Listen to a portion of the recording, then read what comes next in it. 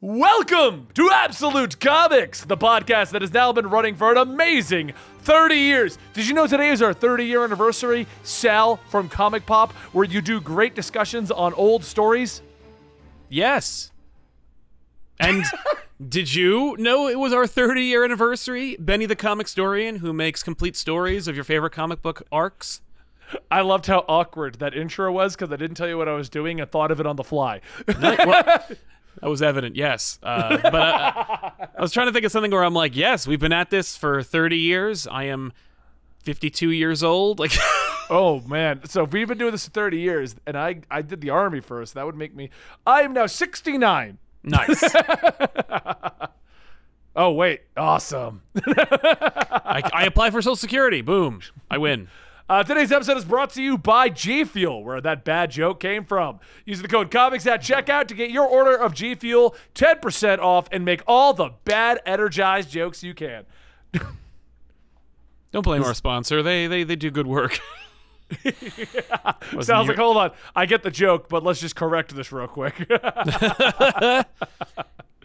All right, guys. Yep, today is this is the show where Sal and I go over what we've read this week. Sal, what'd you read?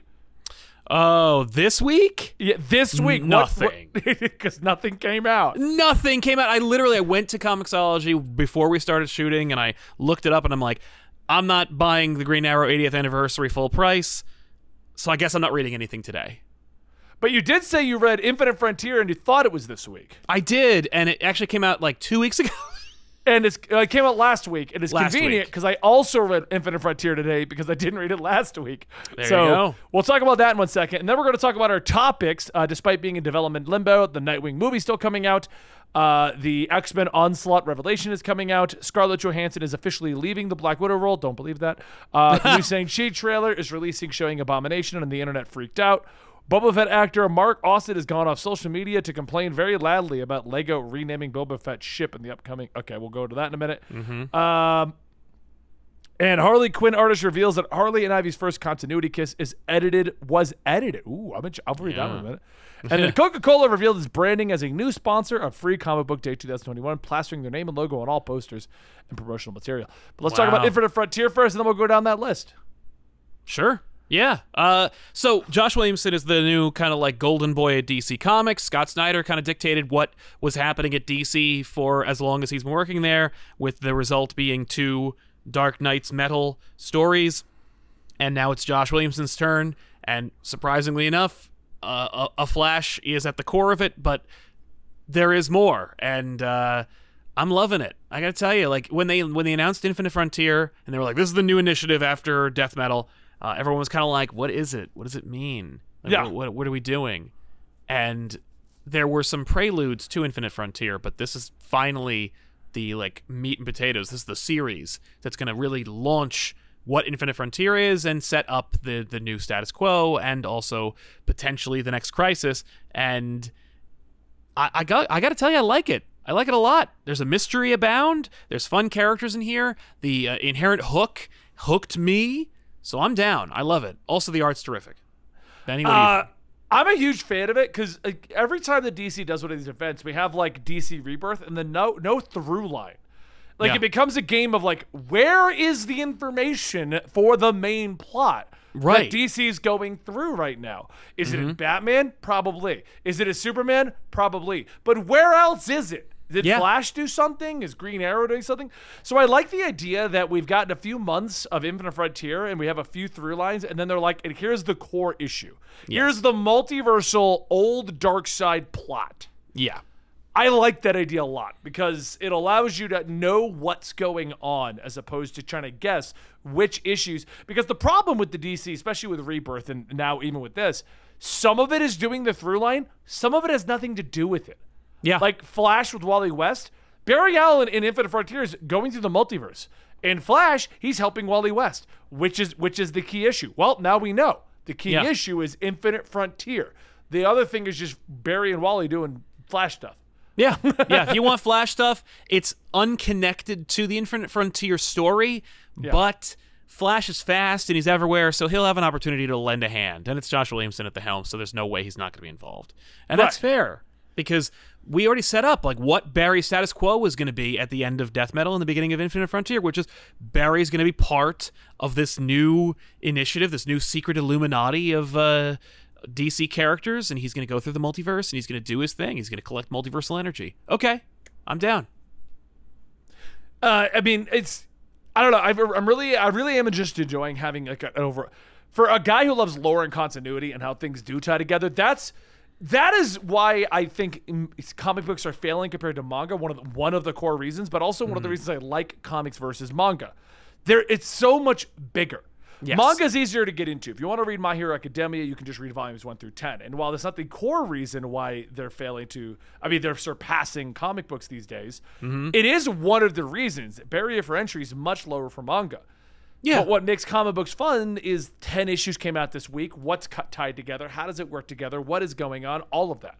Yeah. So, I really enjoy the idea that there is a through line. So there you can. It's almost like they're trying to do the manga route of low barrier to entry at the same time as going comic book craziness all over the place. You know? Yeah. Oh yeah. Well, it definitely lampshades the whole situation with respect to Death Metal, what's going on, the multiverse, which of course is a big Hollywood buzzword right now. Everyone at Hollywood and everyone at comic books is kind of like multiverse. That's the big new hotness right now, and that is kind of like the big through line of Infinite Frontier is multiverses. People now in the like main universe of DC are aware of the multiverse, despite the fact that we've been talking about them for ever. But they're aware that they are a cog in the multiverse. They know that there's a seemingly infinite number of them. What does that mean for me? And the existential dread that is associated thereof. That's cool too. But also the mystery, as it has been portrayed through two seemingly innocuous characters that you don't normally get a spotlight shined on. It very much reminds me of 52. Of Identity Crisis, of the Infinite Crisis intro. So all those things combined, I'm down. Like I love the idea of, especially because I think Williamson said something like it's going to be like kind of like 3x structure. So Infinite Frontier is this thing, and this thing is going to be the mystery, and then the next thing is the next thing, and then the next thing's the next thing. So like enjoy this because this is the mystery part of the big overarching event of this crisis. And that's kind of exciting too. So well, let me ask you this then, since we're touching on the mystery. How do you feel about the return of old school Darkseid and him not wanting to just be the baddie again? I think that's great because Darkseid has been done dirty since New 52. Like, I don't think Darkseid has been interesting in a long time. I think that people who love Darkseid, they love the Superman cartoon and the Justice League cartoon. They like Michael Ironside's Darkseid, who is a bad guy. He's basically DC's the devil, but in space, and he is a despot, and he is power hungry, and he's basically Doctor Doom.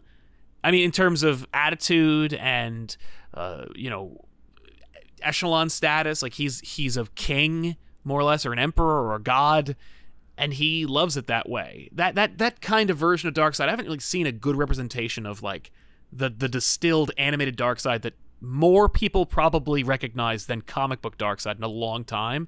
And I feel like that's the one to emulate. But instead, when New 52 launched, here's the Justice League. What's their first adventure? They fight Darkseid. Oh, just the biggest, strongest, hardest baddie in the world. And he doesn't really talk. He's not very articulate. He's not really interesting. He has no character motivations. It's pretty lame.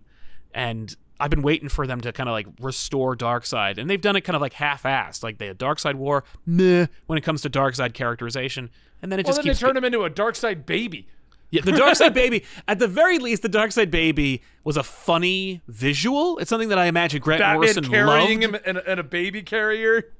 I think there's actually a statue immortalizing that moment. I mean, it is a fun visual. The idea of Darkseid having been sent back and become a baby, and you can use him to shoot yourself with Omega Sanction, so you can go back in time. Like, I don't know. I think that's a cute idea, and it's so funny. It's such like that's one of those ideas that like Scott Snyder was like, woohoo, comics, and I'm like, okay, yeah, that's pretty funny. Especially because it's comics, everything will eventually come full circle, and Darkseid will be restored. And now he is, and it's. I haven't really seen much from Darkseid because Darkseid like flew a jet in the Sixth Dimension. Like he was a part of the Justice League in Odyssey. Yeah, we haven't seen scary threat Darkseid in a long time. And it was a great idea to kill off a bunch of characters nobody cares about by using him, you know? Well, how did you feel like Grail? Boo. I was just thinking, because Darkseid Baby was restored to full Darkseid by Grail in a side plot after Batman used him. Right, completely, like how many people actually read that issue? You know what I mean? Yeah, no, I'm not a huge Grail fan, but I didn't like much from Darkseid War. You know, like, the art's great. It put Fabok on the map. People are like, yes, this guy. And then, of course, he was monopolized for like 12 years to draw friggin' 3 Jokers, which is like nobody liked. But, you know, outside of that. 3 Jokers, that's a segue. I know, 3 Jokers. Oops. Okay, let's look at that like real quick. Okay, hold on. Yeah, we can do a postmortem. Like there was a I want to do a postmortem on that because today's topics we're going to be blitzing through anyway. So might as well do a postmortem on 3 Jokers and Doomsday Clock. Yes. Yes. Both were Fabok's last 2 big, like, these are going to be huge. Don't forget, Gary Frank drew Doomsday Clock. Right. But Jeff Johns, like, big last, these are the moments. Yeah, this is what I've been building towards since I started working here. Doomsday Clock went nowhere with Completely no nowhere. idea, no purpose, no, like, it didn't even bring the Watchmen into DC. At least some of them went there. They're not there. They're not there now. But that's not my true. Point. Marionette and Mime are here. Yay! Where's Rorschach? He's dead. No, I know, but like that's my point. Like, right? Like, you got to see new fake Rorschach fight Batman, kind of. You got to see the comedian shoot Lex Luthor. You know, you got to see Superman's ideology against John. Yeah, no, nothing came out of it. But I mean, here's the thing: there was gonna be. Like, if Johns had been allowed to continue his thing and they weren't, if DC wasn't in such utter tumult at the time and they didn't, get cold feet about the status quo and they didn't want to appease other creators, because, I mean, Heroes in Crisis really screwed up Doomsday Clock, as did a lot of things at DC at the time. Bendis also really screwed up Doomsday Clock by prematurely introducing the Legion of Superheroes and the JSA from Scott Snyder. So it was like a lot of things undercut the impact of Doomsday Clock. Well, it didn't help that it got super delayed. Well, that's the thing, is that, like, if you're going to announce that a 12-issue miniseries that is going to springboard the new status quo of the DC Universe, it better come out on time. Especially if you announce it, like, 2 years before it launches. Yeah. Like, that book better be done. And then it takes 2 years to come out. Yeah. Yeah. So let's just say that Doomsday Clock had a lot of things working against it. Despite it being ultimately, I think, a pretty satisfying comic. I think the art's if you were to tell me writing. Doomsday Clock had no intentions other than being its own separate storyline, I would agree. As a separate book, other than getting a little long-winded at times to try and make it feel like Alan Moore. Yeah. You know what I mean? Like, cool. I liked Right. it. I thought it was good. It was just so, oh my God. Just now you got me thinking about all of this, like the everything that was supposed to come out of Rebirth. Doomsday Clock, 3 Jokers, Mr. Oz. Mr. Oz, what a wasted opportunity there. Mr. Oz is a big deal. Dr. Manhattan supposedly coming to the DC universe. Stealing time. Why? What about Wally? What about the Speed Force? What about the pre-New 52 era? Like, what about all those things? And I mean, Doomsday Clock answered those questions, but ultimately, because it was undercut by other things going on that were arguably less heavy and weighty and hyped, no one was really paying attention and nobody really cared overall, and so the impact was lessened. Like, we got to find out, like, what about the missing time? What about the New 52? What about the multiverse? Watchmen, Dr. Manhattan, Superman, I don't think any of the reveals were worth all of the hype and everything we had for it, though. That was the problem. Absolutely. Do you think the whole thing was overhyped, or do you think they underdelivered? They underdelivered. I mean, like, well, here's the thing. They didn't stick to their guns. I think the hype associated with Doomsday Clock when it was leading up to it, go back and just glance at any of the podcasts or videos that we made or anybody else in our in our bullpen made during that time. The hype was real. The implications were varied and many, and it was supposed to be a big deal. And I think if Doomsday Clock had come out if they had announced it, because they announced it at like New York Comic Con in October, right? Whatever year. If Doomsday Clock had launched that month, they had like been like, we're doing Doomsday Clock, mic drop. Next week, issue 1 drops, and it will run 12 months. And that at next New York Comic Con, you're going to see the future of the DC universe. That would have been pretty amazing. But none of it happened. But none of that happened. That's the problem. Yeah. Oh, it's a big problem. But Watchmen was delayed when it was coming out. Dark Knight Returns was delayed when it was coming out. Nobody cared. Nobody read that when it was coming out. But they weren't supposed to be the game changers that they were. Well, they became the game changers, or I don't think when they were making them, they thought they were going to be game changers. But no one remembers that they were delayed. People just remember the impact they had. And with Doomsday Clock, eventually, people are not going to remember the hype associated with Doomsday Clock. And all that's going to be left is this trade of this stuff referring to things that barely anybody remembers anymore.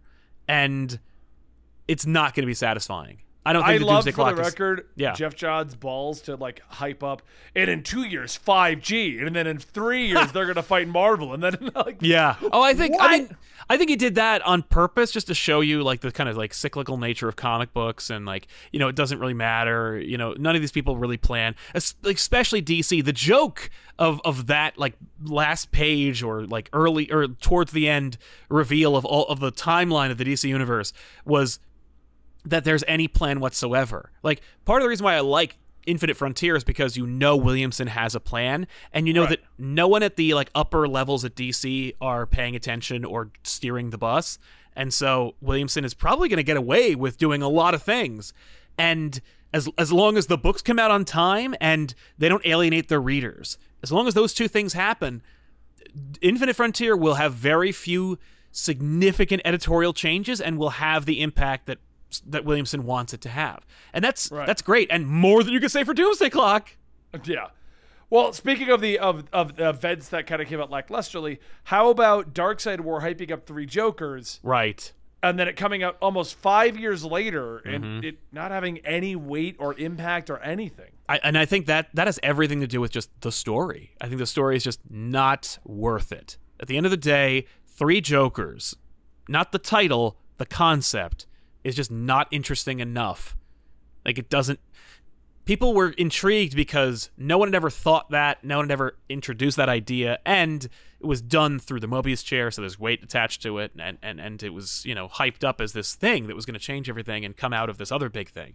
And so then it did come out, and at the end of the day, it's just kind of like a lousy sequel to Killing Joke, and it's not really that impactful. I think that most people... Yeah, go ahead. I was going to say, do you think that 3 Jokers would have been better if it came out close to the actual reveal that there are 3 Jokers? Oh, yeah. Or do you think that the 5-year wait is what killed it? I think that it was a combination. I think the 5-year wait definitely hurt the book 80%. But the other 20% is that the book just isn't great. The art is, again, phenomenal. It's one of those things where it's John's pulled unbelievable art. Gary Frank drew the crap out of Doomsday Clock. It is one of the best looking books of its time, front and back, 3-year window. And 3 Jokers is an unbelievably good looking book, and everyone is doing a great job, from the colors right on down to the pencils. But everyone who says anything complimentary about 3 Jokers says that the Batman story, the story about Bruce Wayne and the ending, are the best ideas, and the Joker stuff is really not nearly as substantive as they expected, and it didn't really hit them the way it could have. And maybe it's because it had too few issues and it wasn't able to really breathe. Maybe it was just because at the end of the day, it just wasn't a very interesting idea. I think it would have been okay though if Darkseid War had ended and we jumped right into this 3 Joker idea. Totally. But I think part of the problem is it being removed from continuity, basically. Yeah. Because people forget, Darkseid War was the end of that continuity. Well, it was the end of there's the 3 Jokers. The world restarted. What? Now, see, that's the thing, is if they had... The problem with 3 Jokers is it couldn't have come out right after Darkseid War because no one established what the what the continuity was. Like, it was still technically in the New 52, and I think that Three Jokers would not have been as impactful if it was like, this is New 52 Batman, and it has implications of multiversal stuff, or at the very least, like, continuity stuff, but it's not really Batman. It's New 52 Batman. And that was a big problem. Huh.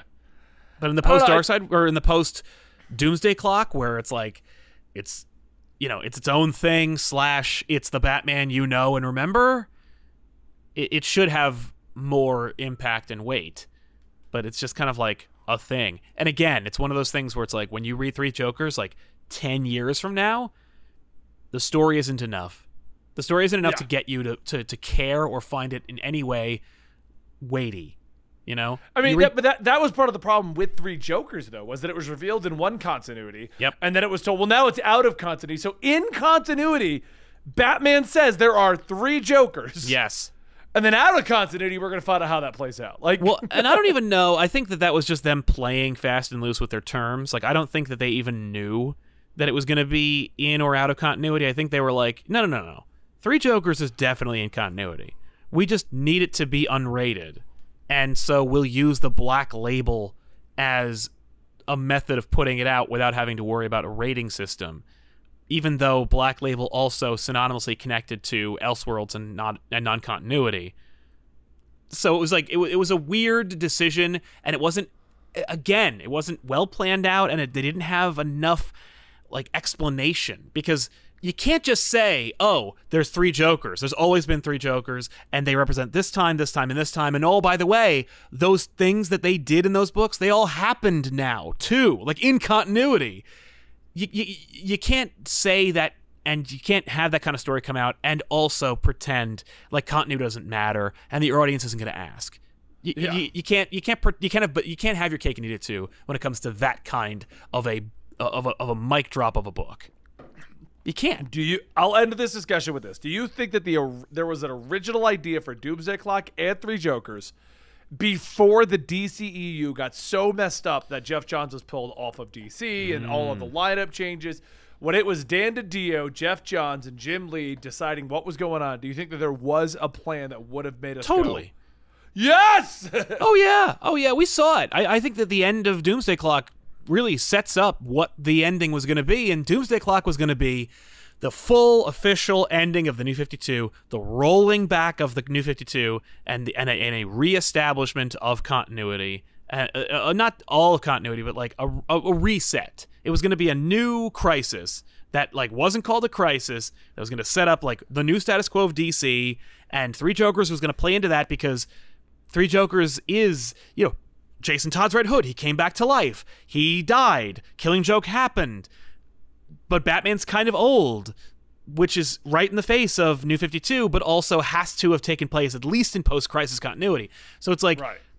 Doomsday Clock was supposed to happen, and then I think Three Jokers is supposed to happen. And Three Jokers is going to be like, these are the kind of stories you're going to get now, where it's like there's weight and there's gravity attached to these stories and these characters, and all the things that happen matter and still happen. And your favorite stories, they also happened. It's a little bit more official than what we have right now, where they're like, it all happened. Wonder Woman turned gold and big and punched God, and it's like, okay. I mean, they literally reference that stuff in Infinite Frontier. They do. Everyone knows that happened. yeah. But Snyder doesn't care about like whether it fits in continuity or what it all happened means. And you could tell because there are other people who are trying to answer those questions. Like Dan Jurgens did that continuity book where he's like, they told me that it all happened. Let me explain how. Batman remembers all those things happening, and he ages slower, and no one at DC was like, yeah, that's the plan. No, they just went, oh, screw it, just put it out, but we're not going to listen to him. We're not going to do that. Oh, the one where it was Purple Glove Batman? Yeah, shattered whatever the hell. I forgot that was a thing! Of course, because they didn't hype it, they didn't explain it, and they made it so that you could ignore it and forget about it. And they just wanted your money, because I think that Shattered whatever the hell came out and it was like $10 or $8. It was an expensive ask, and you got a lot of story for it, but ultimately those stories were kind of like not important and not canon. Right. And it's like, if you like them, then they are important to you. But if you care about continuity and you want to know what's happening in the DC universe, you don't need to read those because it doesn't matter. But like Jurgens tried to explain it, and I think other people are like also made an effort to try and explain like what this means. And Infinite Frontier is now going to be the book that's like, here's what it means, here's what happened. You know,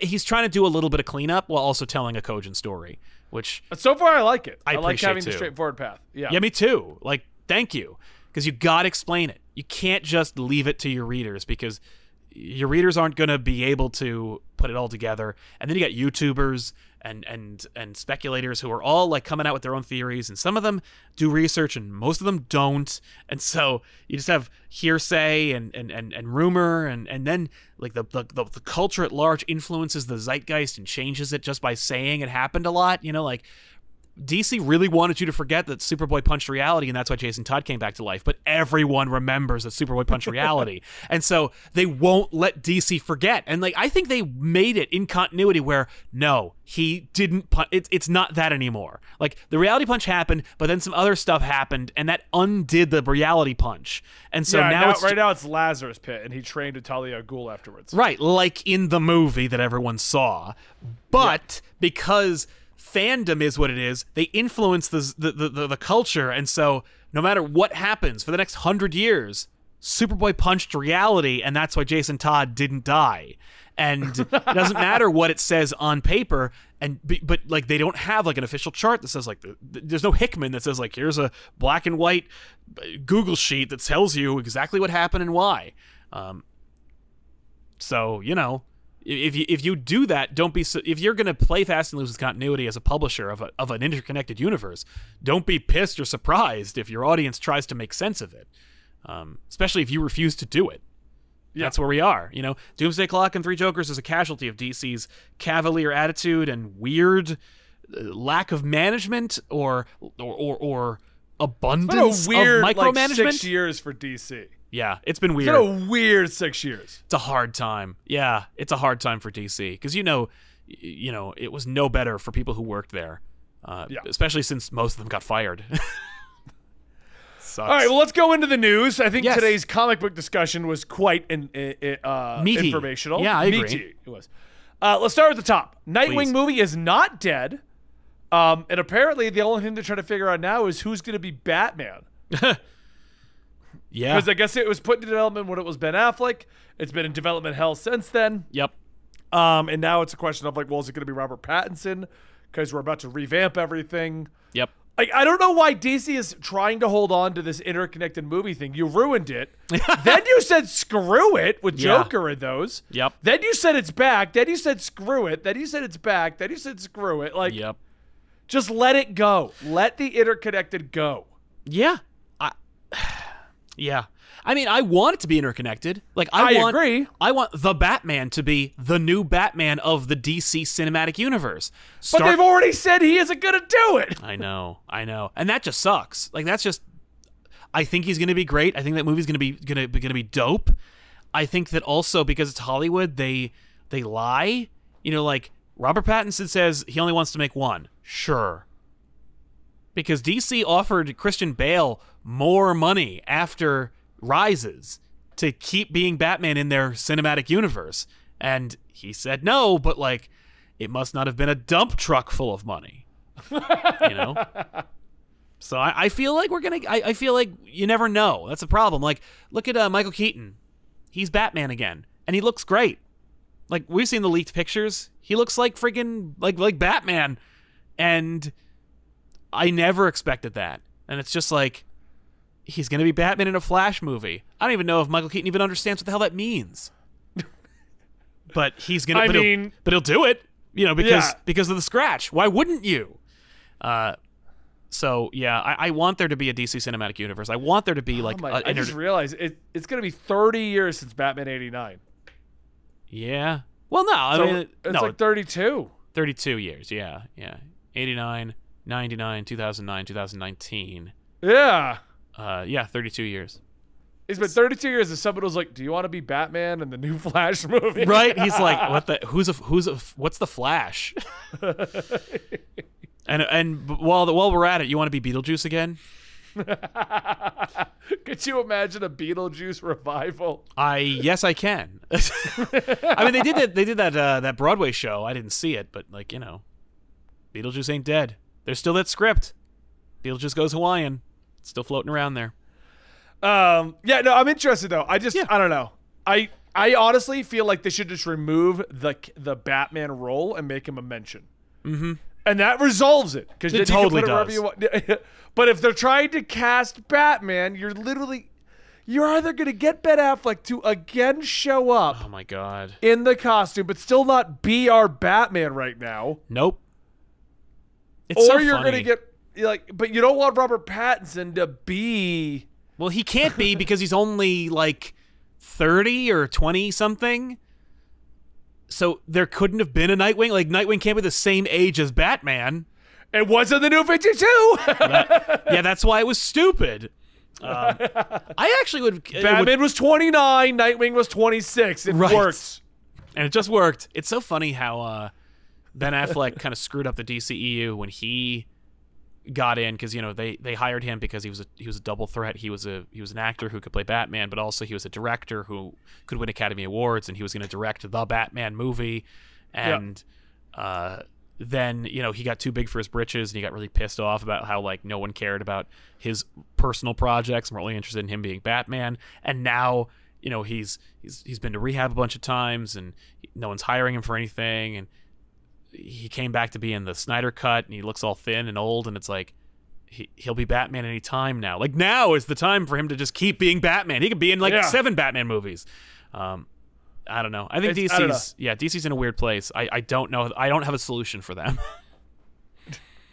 Next news topic is X-Men: The Onslaught Revelation is going to be coming out of the current Way of X run, which is actually one of the X-Men books I'm not reading, so I guess I should. How do you feel about the return of Onslaught? All of this is making me question Hickman's. Like, it just feels like Hickman's like, let's take all the X-Men greatest hits and just bring them back. Why wouldn't you? Onslaught was almost 30 years ago. Yeah, I mean, it's not wrong. And they're not just redoing it. We just did Heroes Reborn again. And it was not. Like, it was just not that. Oh, we didn't even talk about that. How did you feel about a miniseries that, okay, first off, I got a little rant about that one if we're going to talk about revivals. Onslaught, we'll end that. Yeah. I'm cool with it. I'd love to see him come back. He looks great. That's all I want from Onslaught, is just to look cool. That's all. So Marvel's marketing. I'm sure one of you watches or listens to this show. Please, you guys. Whose idea was it to do Heroes Reborn 1 through 7 and then end the series in a book entitled Heroes Return and separate them by search category? Right. Why? There's so much wrong with their marketing for Heroes Reborn. Number 1, virtually no marketing about it being an event. Number 2, them stealing the aesthetic, the cover aesthetic from Civil War and calling it another Marvel event. Like, we take the visual aesthetic from one Marvel event and the title from another Marvel event and create a new Marvel event with them both. Yeah. And when you get the event, when you read Heroes Reborn, 7 issues. Each issue is just a snapshot solo book highlighting a character you don't care about who is not doing anything related to the event in that story, and then will a 2-page backup. backup. What? They weren't setting up a new universe like an Ultimate Universe or something. They were setting up a quick little 2-month fun event. Yeah. And then you're right, 2-page backup was the story. Was the story. And all the story was is Blade being like, gotta find the Avengers. And they don't.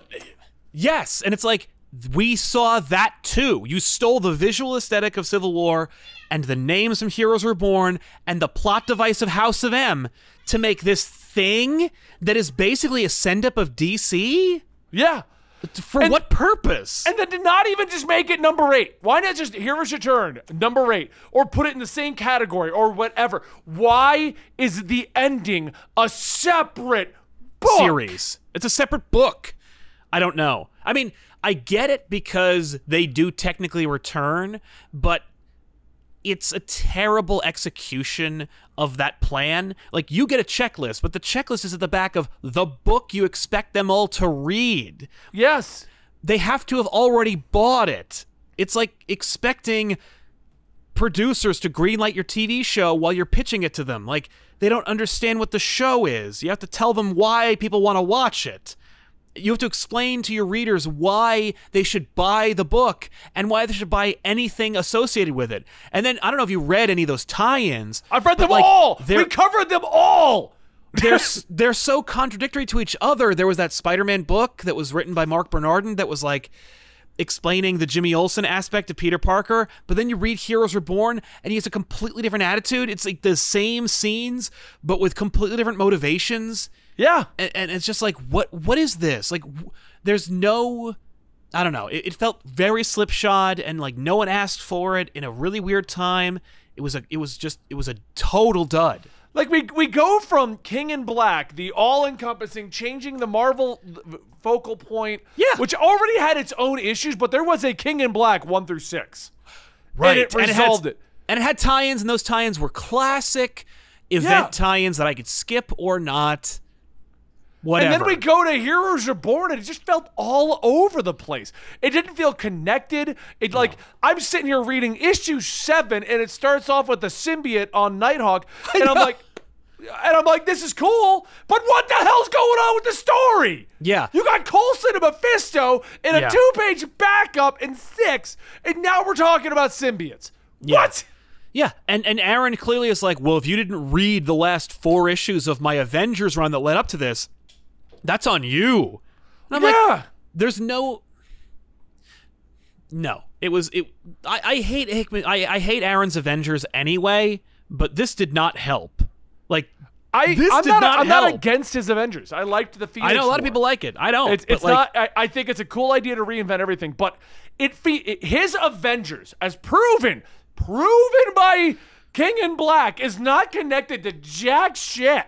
Oh no! He's bending it up with his own continuity. Yeah, And like, the Phoenix is over here. The Phoenix is also in X-Men. Hickman's off doing his own thing. But at least when the X-Men show up in other Marvel books, or when Hickman references them, it feels like they're in the Marvel universe. While the Avengers, Jason Aaron's Avengers, doesn't feel like it's in the Marvel universe. No, they're doing crazy, big, huge things that have no ramifications on the universe. If you're not reading, Moon Knight became the Phoenix. Yeah, Echo is now Phoenix. Yeah, Echo.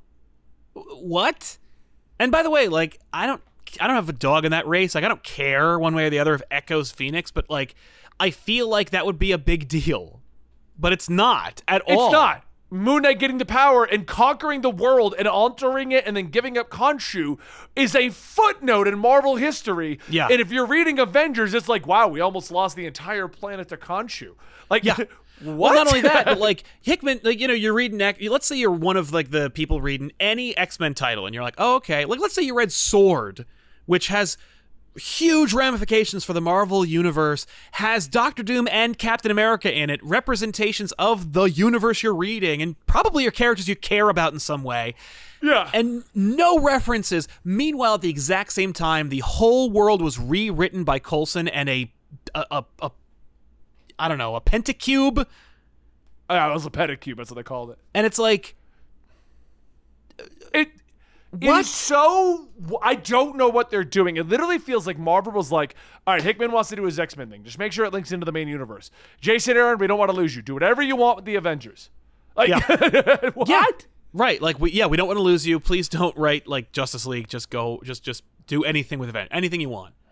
Like, and I don't get it because Aaron's pretty good. Like, I like Aaron on a lot of things. I loved that Astonishing Spider-Man Wolverine book, which totally fits in with this Avengers run.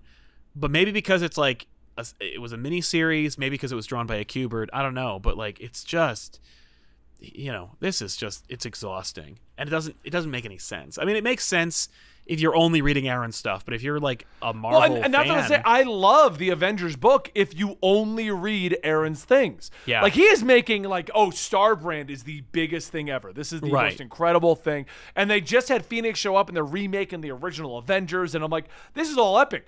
Why is no one referencing this? No one in the world cares about this. Right, and it's not like Aaron is a jerk that no one wants to work with, or he's telling stories that really require secrecy.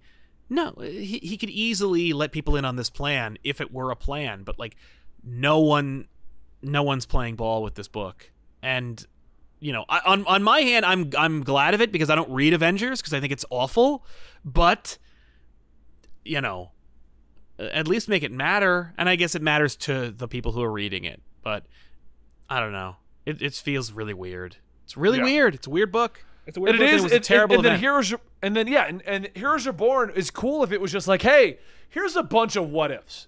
Yeah. If it was promoted as being like, what if the Justice League existed? And that's going to be the story of Heroes Reborn. We're just going to tell you all the what if stories of what if we merged the two. Like, you want amalgam, we'll make our own amalgam, and here's the books.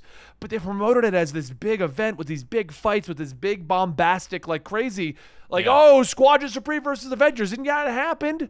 But it was also the equivalent of like one comic book worth of content. Yeah, it's one issue of content. If you read Heroes Reborn numbers 1 through 7 and only read the last 3 pages, you'll get like maybe half an issue of story.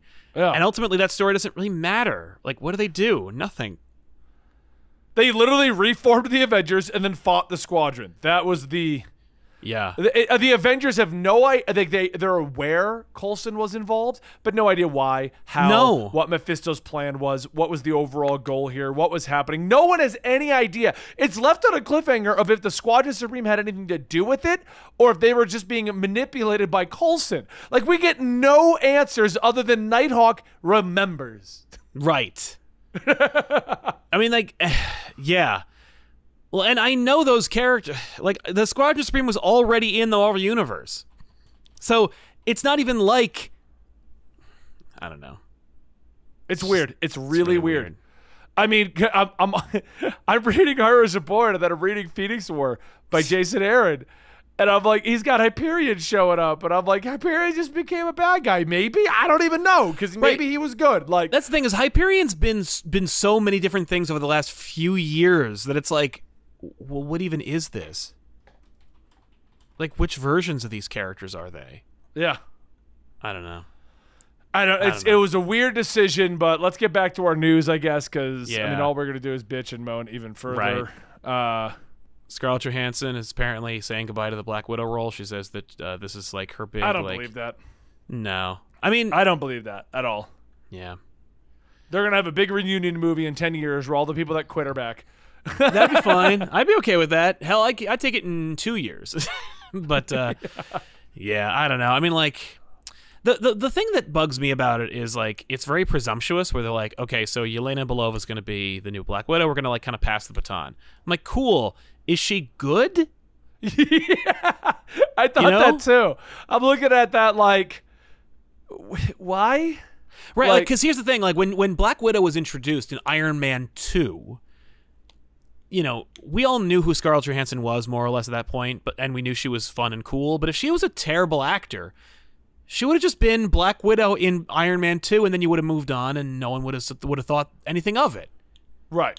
But to say like this Black Widow movie is going to be the new like setup for the new Black Widow, it's like, okay, well, I hope she's good, because if she isn't, we're kind of stuck with this new actor who's playing a new character who has no connectivity to any of the other movies or characters. Well, I mean, isn't that kind of what they're doing with all the shows too? They're just throwing everything at the wall right now, and I got a feeling. I think that's really what it is. Yeah, it's all going to be thrown at the wall, and in 2 years, whatever works out is going to pan out. Because I think what Marvel has proven is they could tell us right now the Inhumans are going to be a movie and a TV series, and then when it doesn't pan out, go, forget that ever happened. We're the goddamn Disney Corporation. Exactly. Yeah, big time.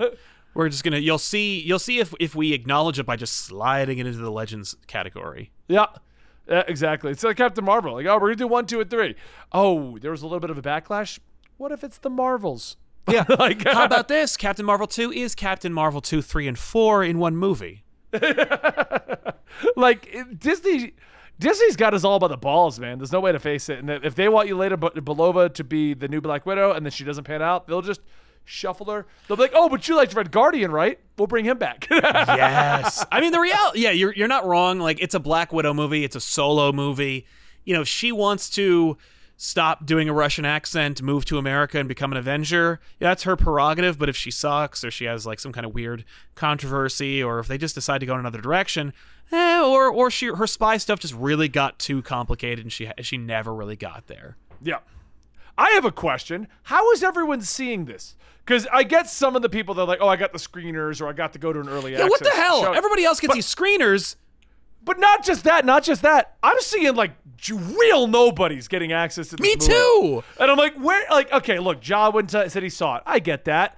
You know, new Rockstar says they got to see it. I get that. You know, like, girl with 10 followers on Twitter is like, I met Black Widow, and I'm like, how? What did I miss? Yeah, no, they flew me out, and I got to stay in this really expensive hotel room, and I didn't even write a review. I just tweeted about it right now. Like, what the hell's happening? What? How am I missing out on the train of people with 10 followers getting early access? Like, I don't know. I mean, I guess it's just, well, we have reached our quota of chubby dudes with beards in their 30s. There's just, you know.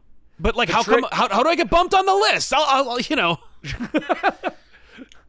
I want to see these movies early. I don't even want to like. You know what I'm gonna do? You know what I'm gonna do? Comic Storian. I'm gonna officially retire, and I'm gonna put in charge some TikTok tweeny girl that's 21 and looks good on camera. Boom. She is now Comic Storian, and I'm just the guy doing the voice, and that'll be There it. you go. Yeah. And she'll be at all the photos, and we'll get all the invites. Yeah, except she'll the only one who can go. Fine, whatever. Why do you gotta spoil my fun? I don't know, man. It's weird, but yeah, no. So I mean, like, yeah, I'm with you. There's no way. I mean, like, yes, is she gonna stop being Black Widow? Yeah, her character's dead. It's a convenient time for her to say goodbye to the character. But I'm sure, you know, if they bring her back, or if they talk, if Feige is like, hey, we're thinking about bringing Black Widow back, she'd be like, yeah, okay, sounds great. I'll be back. Yeah, no problem. My chat our chat is saying that would probably bump me in the algorithm. This is the new face of Comic Storian, and I will still be the voice. Hello, my name is... yeah, Nicole. And yeah, there you go. I was trying to think of something. Hello, my name is Nicole. This is the new... Yeah, I'm the new Comic Storian. But yeah, I agree with you. Her saying goodbye is well-timed. It's very convenient. Yep. Maybe it's to kill rumors, like the theory video we're coming out with very soon about variants. Yes. Right? Like, no, I'm not in Loki. Oh, okay. The VTuber version of me, that'll be it. Perfect. Yeah. All right, next up we got Shang-Chi trailer. All right. Damn it, we were supposed to do that yesterday. Yes. But anyway, we'll do it tomorrow. So Abomination blew up the internet because he's back. Yeah, good. Finally. I mean, it was cool, but I mean, I wasn't like too upset by him being gone or back or whatever. No, but he's one of the few villains they didn't kill in the Phase 1. So that's true. And he kind of looks more like Abomination. He's got his little fin ears. I'm like, yeah, okay, cool. Yay, good. All right. And it is confirmed it's Tim Roth again, right? He's just coming back? I think so. There's no way it's not. Tim Roth doesn't cost much. Not now. Okay. That's true. So, yeah. All right, let's go into the hot... Well, you know what? These next... Well, we'll do the easy one. Coca-Cola is now a sponsor for Free Comic Book Day. How do you feel about that? More money in Free Comic Book Day sounds like more comics for us. I'm all for it. I mean, you drink Diet Coke. I drink Coke Zero a lot. Coke so. Zero. Yeah. It's the same thing. I did the research. Yeah. You even got me drinking it. I now have cold, fresh Diet Coke over there because it's cheaper than Coke Zero, and no one sees me drinking the Diet Coke. Nice. Well, I'll be availing myself of your services when I get there. It's fresh now. Remember the last time you came over and it was like, is this the Diet Coke from last time I came out? Yep. Yeah. It's like 2-year-old Diet Coke. I'm like, Vintage. Yeah. Yeah. All right, let's go to the two hot topics. Sure. Boba Fett actor Mark Austin has gone on social media to complain very loudly about LEGO renaming Boba Fett's ship and the upcoming LEGO set. Instead of calling it Slave One, it is simply called Boba Fett's ship. Many are stating that this is Disney caving to woke culture, and there is a large mix of fan responses for and against this change. Mm-hmm. Looking at this from a surface value and going through the actual article, it is exactly what it says. There doesn't appear to be anything else behind it, behind people getting upset by it. Yeah. I am not a fan of altering anything as old as 1980s. Right. Because we're altering, I mean, you could jokingly call it history now, but we're altering history at this point. Yeah. Because now it's like, well, it's Slave One, could be a little offensive to people. even though it's literally been around for 50 years. Well, and like you know, it's a space world. What?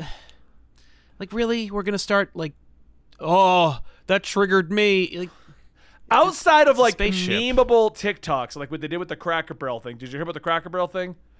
Where they No. claimed that the Cracker Barrel was where they kept the whips for slaves, and it blew up, and Cracker Barrel's getting backlash. And as it turns out, Cracker Barrel is a literal barrel of crackers that was used like in the olden days, and it wasn't a whip, it was something else. Right. Other than like that kind of TikTok reaction where people are just making up their own assumptions, what everything Yes. means, Yes. I have never heard anyone go, Slave One, huh? Well, that's offensive. I have seen that, but it was in a Robot Chicken sketch. There you go. Like, It was literally Lando going, "So Boba, nice ship. Not really thrilled about the name though." And I'm like, "That's funny, but it's not like a reason to cancel Boba Fett." You know, we still call in programming. We still call them slave drives. yeah. Like it's, I don't know. You know, I'm not. No one in my lineage has ever been a slave, so I can't speak to that. But I feel like in the realm of science fiction, with a character who had like 2 lines ever in their spaceship, you know, who cares? Like, really, there's plenty of that's other more things what you my get point really is. upset about. Yes, and like, even in the Star Wars movies, we could probably find some things, and that's I'm the moment I'm sure. getting at. Who cares, and who's making a big stink about it being called Slave One? Right. Like, Nobody. Who cares? And also, the fact is this: Star Wars fans aren't going to just they renamed it on a Lego toy. That's it's Boba Fett's ship now. Yeah. No one's going to say that. Never mind the No. fact there's so much media that says Slave One on it. Like, You know, you know what they never say in any of the movies? The name of the ship. Like, they never do. Devil Ham says it best. Dear white people, canceling the word slave doesn't count as progress. No, you know what? We're just going to get rid of the word, and that never happened. Yeah. Well, now we don't have to worry about it. Another victory for us. Like, no. It's, I don't know. I think it's super dumb. I think it's just dumb in general, and I agree with you on that. I don't see super the dumb. reason for this. I have not seen backlash against it. I've not seen, and apparently everyone's keeping quiet about why they did it. Yeah, because they probably did. Like, I would not be surprised in the least if there was an internal discussion of the marketing team going, "Oh, Slave One, huh? That sounds kind of problematic. I mean, we're Disney. We're always scrutinized for our decisions. We constantly make, like, these kind of decisions. Maybe we shouldn't do that. Well, it's a Lego set. You know, we'll just call it Boba Fett's ship and just move. Can we do that?" It's like, sometimes you just need to go, you know what? No one who is going to buy this Lego set is going to stop buying it because they're outraged by the name. Like, we're selling this to nerds who know it's called Slave One. Yeah. And if people want to get upset about it, they're welcome to. But, like, we're not going to change it. And just literally go, it's called Slave One, and put it out under that name. And if people go like, "Oh, Slave One," you know, TikTokers or political pundits or anybody going like, Slave One, isn't it about, it's 2021? It's like, just let them tire themselves out. Like, They just will, don't- because just they'll don't- find something else to be offended by in a month. like tomorrow. So yeah. you know, and I love this tweet. Someone put out a tweet. They're like, if they think Slave One's offensive, just wait until they hear about who the Imperial Army's based on. right. Yeah, I love. Yeah. It's just being overly cautious for no good reason and making more of a problem for people. I like people who think that this is like this is like the new Coke scandal. Well, you see, Coke sales were down, so they created a bad soda called New Coke, so that when they brought back Coke Classic, it would make more money because people were nostalgic for the old. Like, they made a bad soda. They lost money. They brought back the old soda because people bought more of that soda than the other soda. In this case, they were overly cautious. They're like, it's 2021. Everything's scrutinized to getting canceled. Do we call the thing Slave One or not? Can we get away with calling it Boba Fett's ship? Let's see if we can. And people still got upset, and now we're here. And it's That's true. They didn't even win because now we're here. Everyone's upset that they're changing the name of it. Yeah, people are upset that they're changing it. People are upset that that's all they're doing. If they really wanted to make progress, they should take all the sales from the Lego set and give it towards reparation. Like no, they're a toy company, and it's licensed from a movie. Just call it the thing from the movie. End of story. Like, move, you know what I mean? Like, just let it go. And just don't even stand by it. You know, like, DC has the right idea whenever they go, like, whenever we do anything, we just don't respond. Like, we make decisions and then we just leave the room. Yeah. That's what they do. Here you go. And then we just leave. Lego should just be like, it's called, like, here's the new Lego set. It's called Slave What? Slam. Conversation's over. Like, well, I'm gonna go to Twitter and complain about this. Knock yourself out. You and your echo chamber will be very happy. And then the Lego set will still sell the same amount of Lego sets that it was gonna sell before all this happened, or that it would have sold 20 years ago, and nothing will have changed. Congratulations, you've given yourself an aneurysm over nothing. And you know, I don't want to defend a company. Me, actually, I will say this for the first. This isn't even a joke. Yeah. This discussion has made me consider buying the new one because I just want to build the Slave One. Yeah. Not even like, oh, I'm gonna do it despite it. I just you're doing your rant, and in my head I'm like, it'd be kind of fun to build the Lego set. Like, yeah, it's a dope looking ship. It would look really cool as a Lego set. Of course I would want to buy it. That's what it's making me do though. Like, you're talking about like, oh, and I'm just like, oh, let's Sal do his Sal rant. That's cool. Thank you. I would enjoy building Boba Fett's ship. Like, yeah. It's just stupid. So stupid. So the next topic on hand is a DC artist shares the original Harley Quinn and Poison Ivy kiss. Yeah. What is apparently altered. Now, what I can't find is exactly how it was altered. Take a look at the tweet because you'll see the colored piece is the altered version. And where the faces are next to each other? Where she's like, where it looks like Harley, or it looks like Ivy is kissing Harley, but missing and hitting her cheek instead. So it's interesting because DC tweeted out queer coding, I guess verb, imbuing a fictional work with queer themes or characters without ever explicitly acknowledging the queerness. Yes. I've never heard that before in my life. I've never heard that either at all. Unpack some history with queer coding in comics while it's important to move past it. So DC tweeted out the canonical first kiss by Harley and Poison Ivy. Yeah. The artist followed up with the unedited version, which is a full, like, lips touching, full, like, what you would consider a real kiss. Oh, and Ivy's grabbing Harley's ass. Is that in the other one too? Nope, that's in there too. Okay. Okay. It's a lot easier to see in the pencils. Yes, absolutely. Because Harley's like pretty much all white because there's no shading. Right. So it's easier to see there. Definitely. That's funny.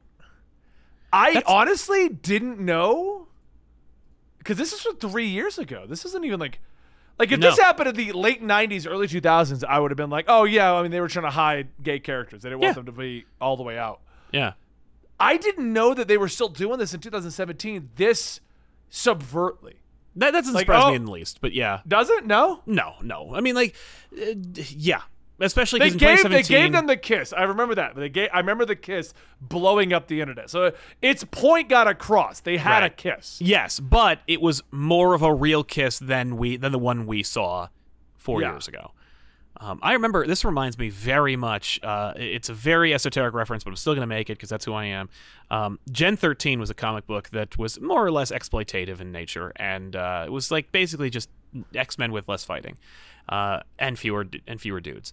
But like there was a character on that team called Rainmaker, and she was bisexual. And when I say bisexual, I mean she was gay, and they called her bisexual. And okay. And there was always like this will they won't they romance with her and the fire guy on the team. And at one point, because J. Scott Campbell has to draw it, the team gets stuck on an island of sexy warrior ladies who like have sex with all of them. And there's a scene where Rainmaker kisses another warrior saying goodbye, and the art is her kissing her forehead, and then. I know. I'm sorry. I'll get to the point in a minute. Oh no! You're perfectly fine. I slept like ass, so I'm chugging down caffeine. I'm sorry. They released this thing called the Gen 13 Zine, which was like a little undersized book that had like sketches and original art and stuff like that in it. And in it, they were like, and here's the real panel that they said we couldn't use, and it's just Rainmaker kissing this Coda warrior on like full on like a big gay kiss, and it's like. That would have been pretty cool and groundbreaking of them to have done in this book that had pre-order sales of like 2 million. Yeah. And it was an image book. Who told you couldn't do that? But nevertheless, 1994, they were changing the art and hiding the gay from comic books, from mainstream comic books.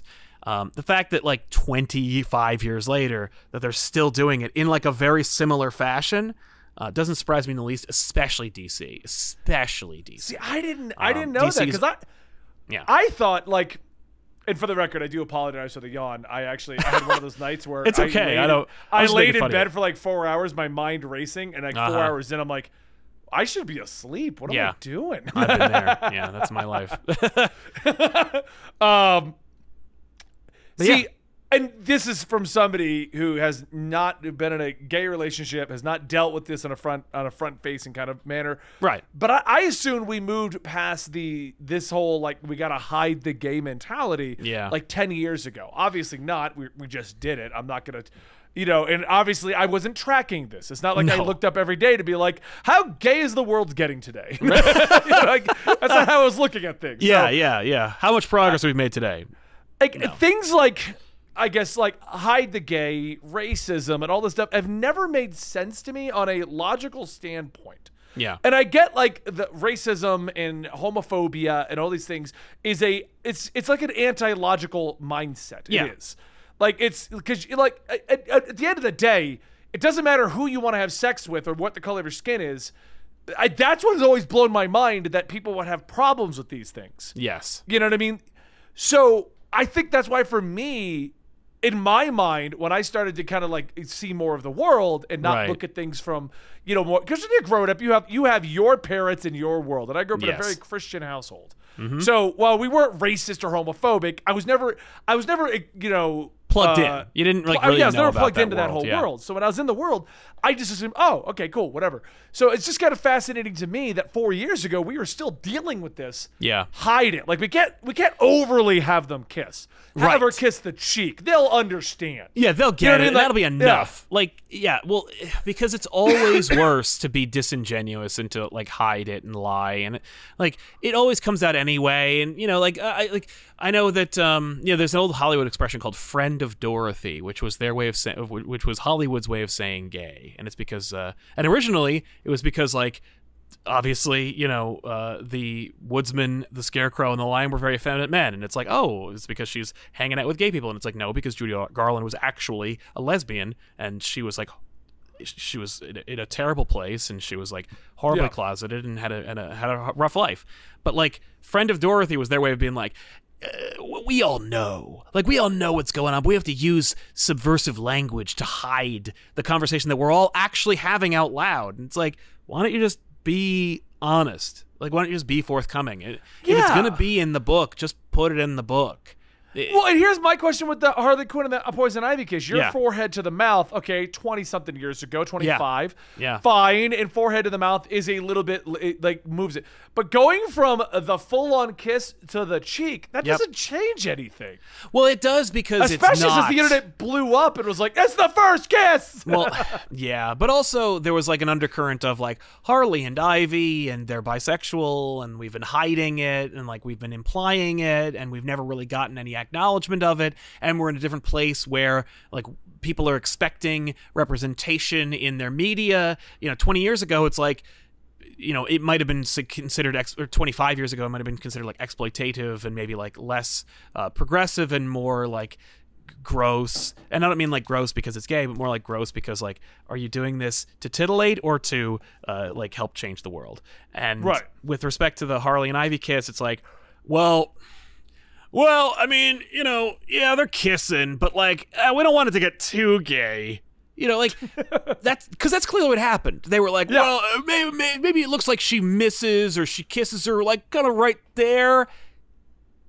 Like you're arguing percentages, and it doesn't matter. Like you said, like the internet was like they're gay, they're kissing, yay, and it's like, oh, well, I guess we could have just left the art the way it was, right, without having to be. But if you look at the two of them, about it, looking at them side by side, the actual thing looks really good, like but like they're kissing.